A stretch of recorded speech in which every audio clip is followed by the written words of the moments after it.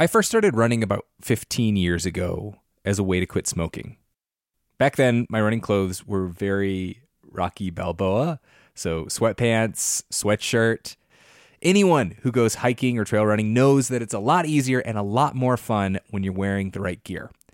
Janji makes performance apparel that'll take you farther on your runs and hikes. They have this merino wool hoodie that I wore on multiple trail runs this weekend. It's soft, it's warm, and most importantly, it does not get stinky when you get stinky. Another reason to love Janji is that they donate 2% of all sales towards clean water projects, raising nearly $1 million so far. Head to janji.com to find your new favorite trail wear, outdoors accessories, and essentials. And use the code OUTSIDE for 10% off at janji.com. That's JANJI.com with the code OUTSIDE for 10% off. When I was a little kid, my whole family, grandparents included, packed into a Dodge Caravan and went on a 2-week road trip to Wyoming. We saw the rodeo in Cody, a grizzly bear in Yellowstone National Park, and an epic thunderstorm near Devil's Tower. On that trip, I fell in love with the West and the natural world. This might sound cheesy, but it kind of made me who I am today. Wyoming has it all. Breathtaking hikes, kid-friendly museums, 2 of the coolest national parks in the country. The truth lies west. Discover yours at travelwyoming.com. Hey listeners, this is the last one, the final of our 4-part series about Canadian hydropower. If you haven't heard the previous 3 episodes, it's time to stop and start at the beginning. The first episode of the series is helpfully labeled Powerline, Part 1.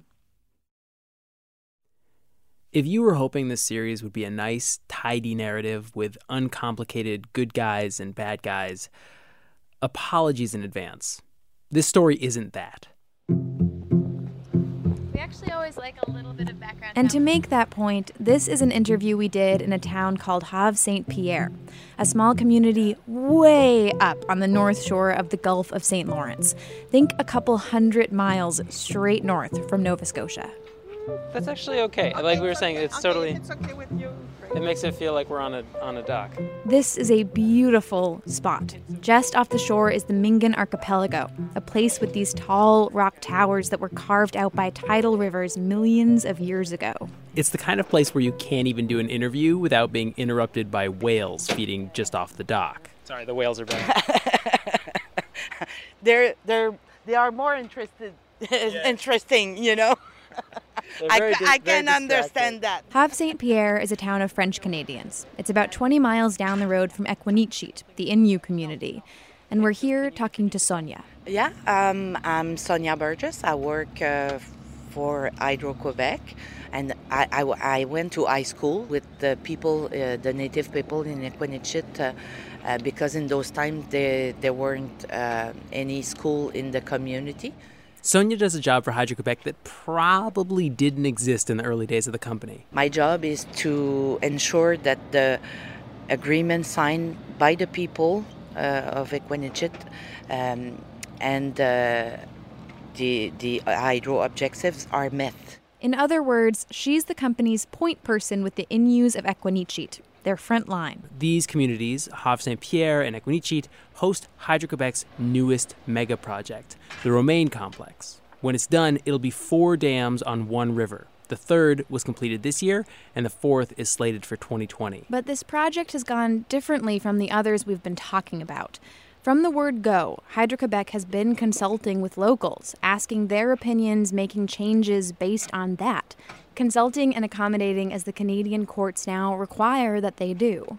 Those objectives are in this résumé, in summary, is to maintain their way of life. Hydro-Quebec signed agreements with 4 Innu communities, including Equanichit, before the Romaine project ever got underway. The exact details of those agreements are confidential, but we do know some things. Before the project, the community didn't have much money to go in the Nuchimit. Nuchimit is a Innu word meaning the territory. The deal set aside money to pay travel expenses for families headed to their traditional winter territories. It paid to establish a Native-owned helicopter company. It provided funds for a community cultural center. It set aside money for workforce training and economic development. In total, it is worth $75 million over 60 years. Sonia says the Inuits of Equinichi are tough negotiators. They don't put up with any crap from Hydro, you know? They don't. And that's okay. They with every partnership, you know, you want something, they want something, and we communicate.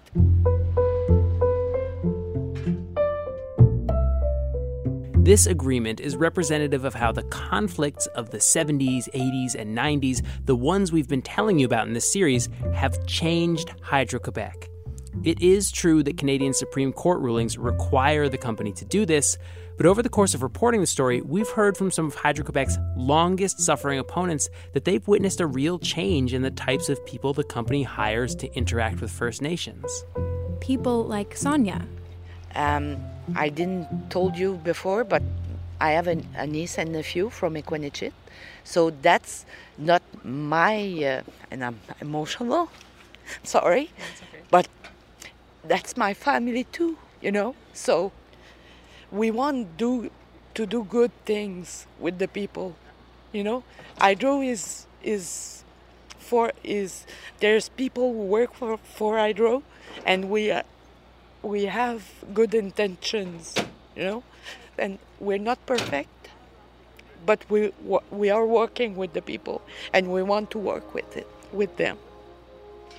So I hope you give this message with all the rest of the message you want to give.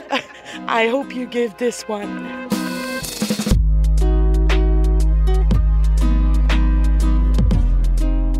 From New Hampshire Public Radio, this is Outside In, a show about the natural world and how we use it. And this is the final episode of our series, Powerline. Stories of who has power, who wields it, and when you've got none, how do you take it? Much of this series has been set in the past, but today we're going to be talking about the present. And in this episode, after 8 months of reporting on this story, we're going to tell you what we feel like we've learned. And once you know what we think, maybe you can come to your own conclusion about the electrons that are coming down the line.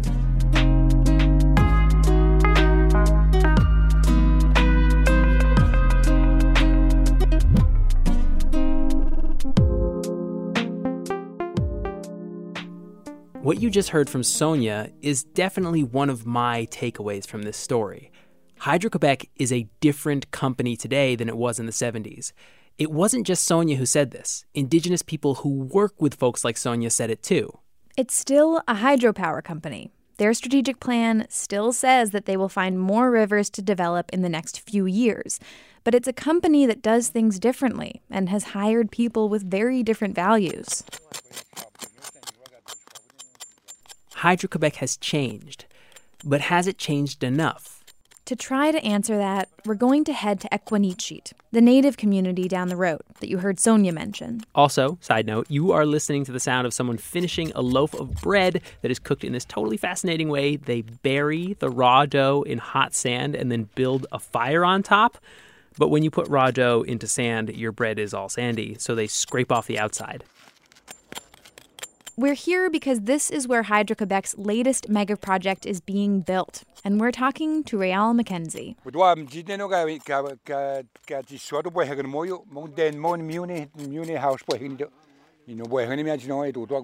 He used to be chief of a community much farther north, but he lost his election and has come down to Equinichit in order to help out the chief here. He's the chief's translator, but also kind of his body man. And there's a particular story he likes to tell. Yes. Just when we went to Standing Rock. Standing Rock, the reservation of the Standing Rock Sioux, who led the protest against the Dakota Access Pipeline. Réal and the chief went down 5 times. One of those times, he says, someone mentioned the activists would need warmer winter accommodations. The next time, they came back with a traditional long canvas tent, equipped with the central wood stove. Tell the chief Thank you very much. He said, we don't even use the sleeping bag. It's so warm, the thing. We are completely nude and, sleeping. And outside was cool and windy, And when they left, they realized that they had missed seeing Neil Young perform at the camp by one day. Jesus! He said, we should stay one more day, Too late. And So he's a Neil Young fan. Yeah, oh yes. The Innu Nation, they like Neil Young. I guess across Canada, the First Nation. Who doesn't like him? Yeah, he's good. We tell you this story because, in part, we could listen to Réal's stories all day. In fact, we did. But also because it speaks to how the Indigenous movement works. It's international, and it always has been. And so you had Canadian Indigenous peoples having a meeting, in mid-1970s, create, for instance, the World Congress of Indigenous People. This is Krista Schultz, a McGill professor who studies the politics of the Indigenous movement. She says very early on, these groups skipped right over their national governments and went straight to forums like the United Nations with their grievances. Canada is a strong player in the mix. Australia, New Zealand, it's happening. Also South America. What this means is that every protest, every bit of progress is, in a way, shared among the whole movement. Whenever tactics or rhetoric are successful in one place, they're adopted in other places. First Nations build on the court victories of other First Nations in their own legal fights. And right now, there are a lot of people who are feeling pretty optimistic about the place this international network of Indigenous activists is finding themselves in. Krista is one of them. I mean, they have always done so. And what has waxed and waned, and I think is on the I always forget which one's which. Wax is getting bigger. Okay, on the wax is that people are actually listening.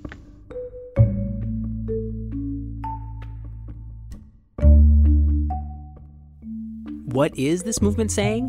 While the battle of the moment might be a pipeline or a dam or a forestry contract, there's an overarching conflict that unites these seemingly unrelated issues. And so, while Hydro-Quebec now hires people like Sonia Burgess, who do seem to be genuinely invested in the Native communities they work with, the question is, does this address that fundamental conflict? We'll dig into that question after the break.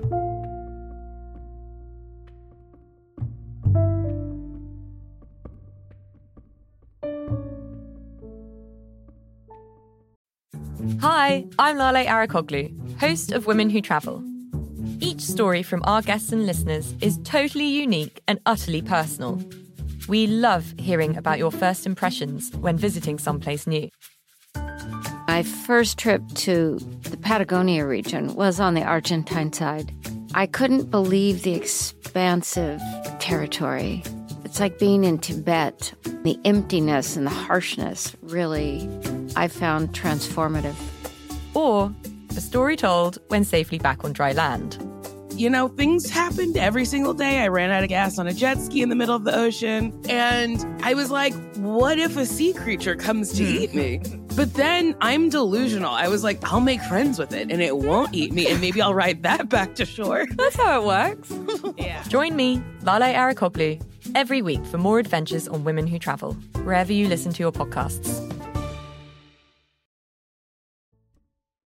Welcome back. I'm Hannah McCarthy. And I'm Sam Evans-Brown.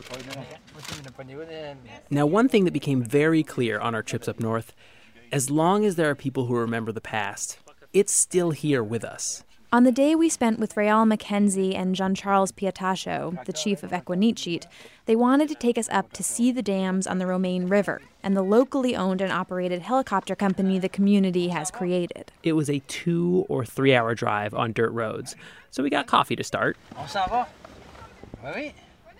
And on the way up the road, Jean-Charles told us the story of how the Romaine project came to be.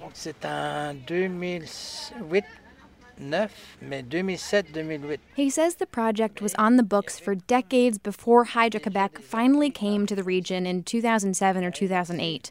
The company was offering to negotiate a benefit package with the 4 Innu communities affected by the project. but the chief and his council were resolutely opposed to sitting down with the company. Outside the leadership, though, there was division. Some people, they were really willing to not touch the land, and the other half looking for jobs, because most of the Innu communities, they're poor. One by one, the 4 Innu communities split off to cut their own individual deals with Hydro-Quebec.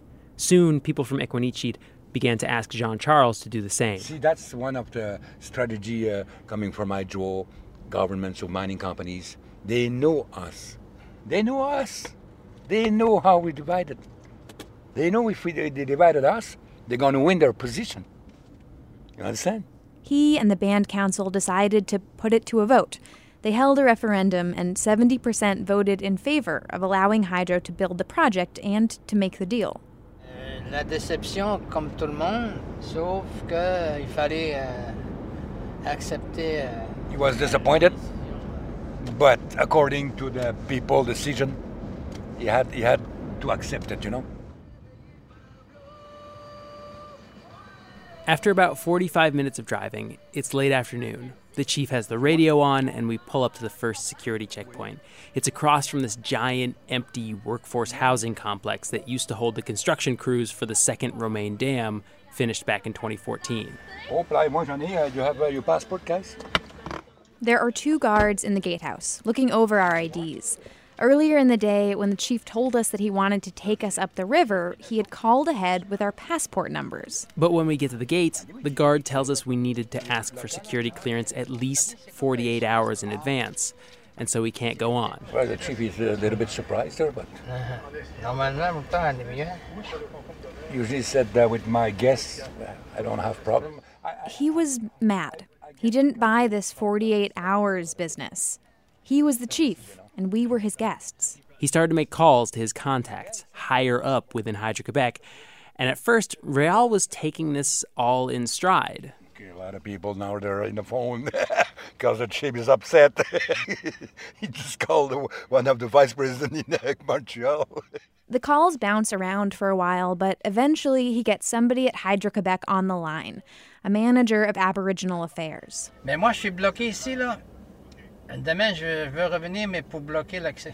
Ça marche pas, là. Ça fait 2 fois que ça m'arrive. Here he's saying that this is the second time he's been blocked at the gate with guests, and that if they don't open the gate and let him through, he's going to come back with his friends and blockade the road.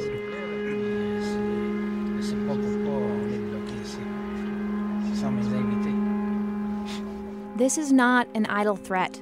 In fact, during the construction of the Romaine, the road was blocked twice by locals making various demands of Hydro-Quebec.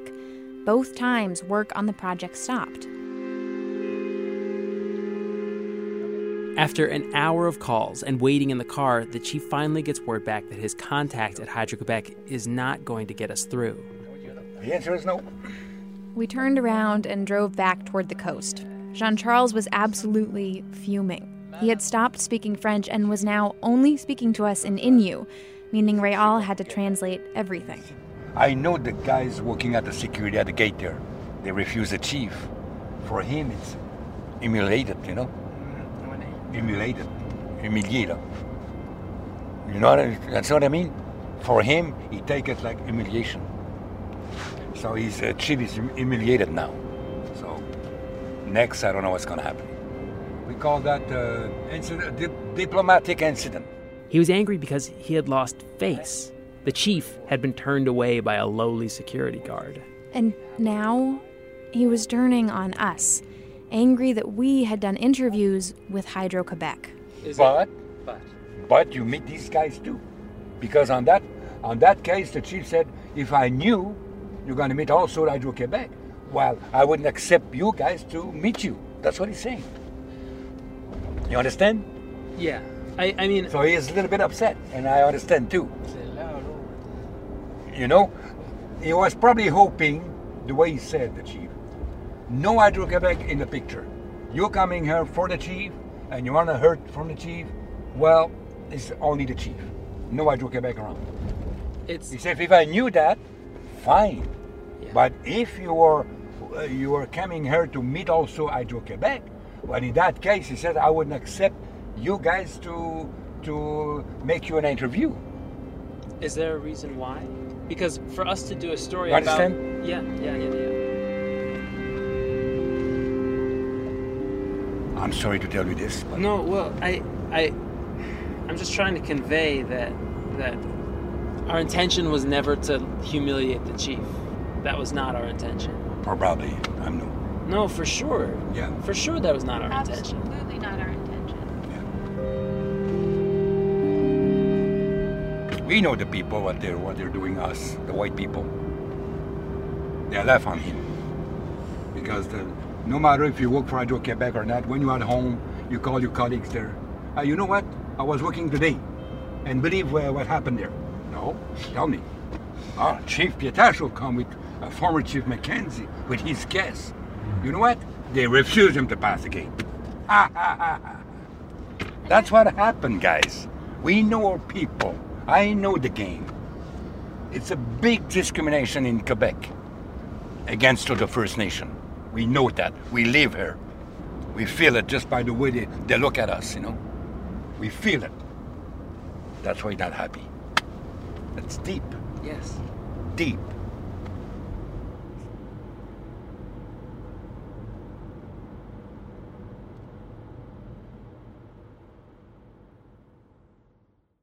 Remember, this is a community that voted 70% in favor of making a deal with Hydro-Quebec.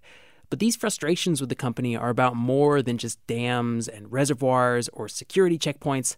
Like the Indigenous movement as a whole, at their root, these conflicts are about land rights, about the legacy of colonialism, about all of the personal slights that First Nations people have felt over their whole lifetime. Slights that no amount of money can erase. Conversations like this one happened a lot when we were up in Canada. We would ask them to talk about how flooding had impacted their traditional lifestyle, and they'd lead off by telling us how Native people were forced to attend Catholic residential schools, how they were punished for speaking their language or practicing their customs. Hydropower has its impacts, but those impacts are all muddled together with everything else European colonization has visited upon Native people. For us, at times, it was dizzying. It was hard to sort it all out. As we came back home, drove hours in the car, and talked about everything we had heard, what we settled on is this. Opposition to hydro development is about something much bigger than the actual projects themselves.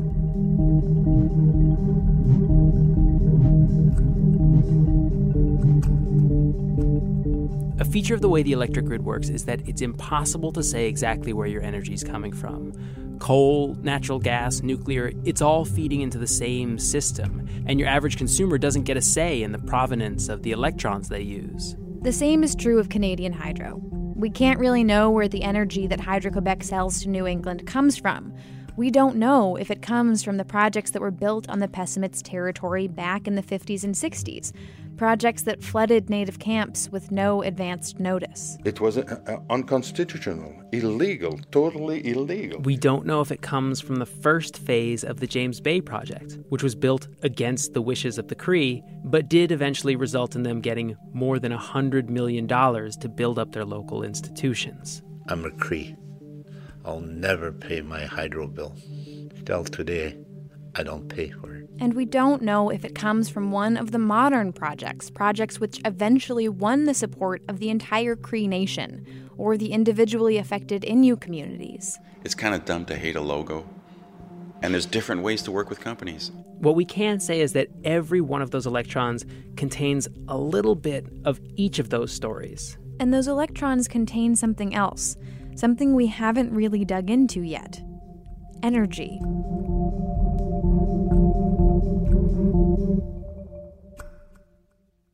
We started the series by telling you how Massachusetts really wants to connect to this energy source, wants to use Canadian hydropower to meet this really aggressive goal of cutting back its emissions. And that's what makes this narrative so complicated. Hydro-Quebec is not the Dakota Access Pipeline. We're talking about renewable energy. We're talking about a source that, while it does emit some carbon, doesn't put out a lot. And this is kind of the elephant in the room here. We're talking about climate change, too. Everywhere we went, we were asking Native people what New Englanders should think about this power. When we were in Chesapeake, we talked to Violet Pachano, former chief of the community, who spent decades fighting against hydro development.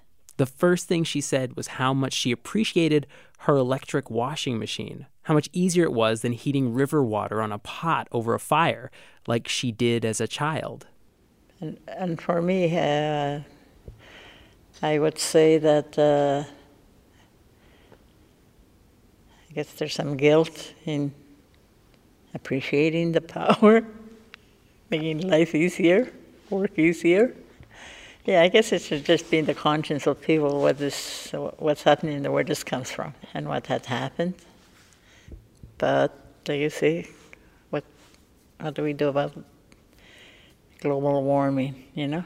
And people are talking about it too, like the elders, they talk about the difference, what was then, how the winters were, and the summers. And I remember all that. And now, like, this river doesn't freeze.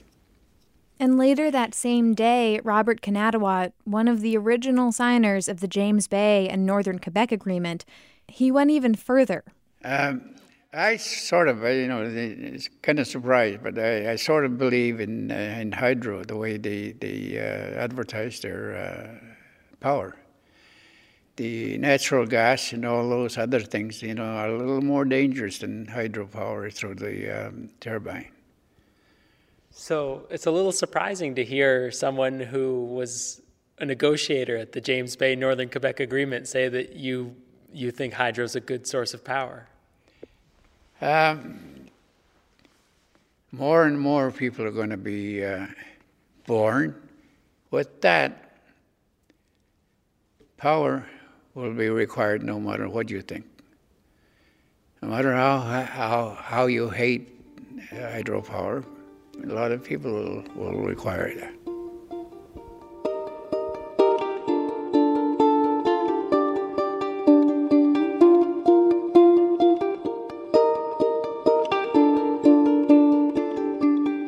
We've got to get our power from somewhere. If we build the Northern Pass or any other power line to the north, that power is linked to flooded native land, the loss of habitats, the mercury in the fish. But if we choose to get it from somewhere else, our power will be linked with other things. Mountaintop removal mining and black lung, or fracking and methane emissions. When you say no to one source of power, you say yes to something else. And no matter what source you name, I can give you a dedicated constituency that has legitimate grievances with that source. Think we should be building offshore wind farms? Talk to the fishermen and the marine biologists. Think we should be building massive solar farms? Talk to the open space advocates or the grid's electrical engineers. Maybe that means that if anyone tries to tell you that there's an easy answer when it comes to this power source, maybe tell them to think it over. To think it all over one more time.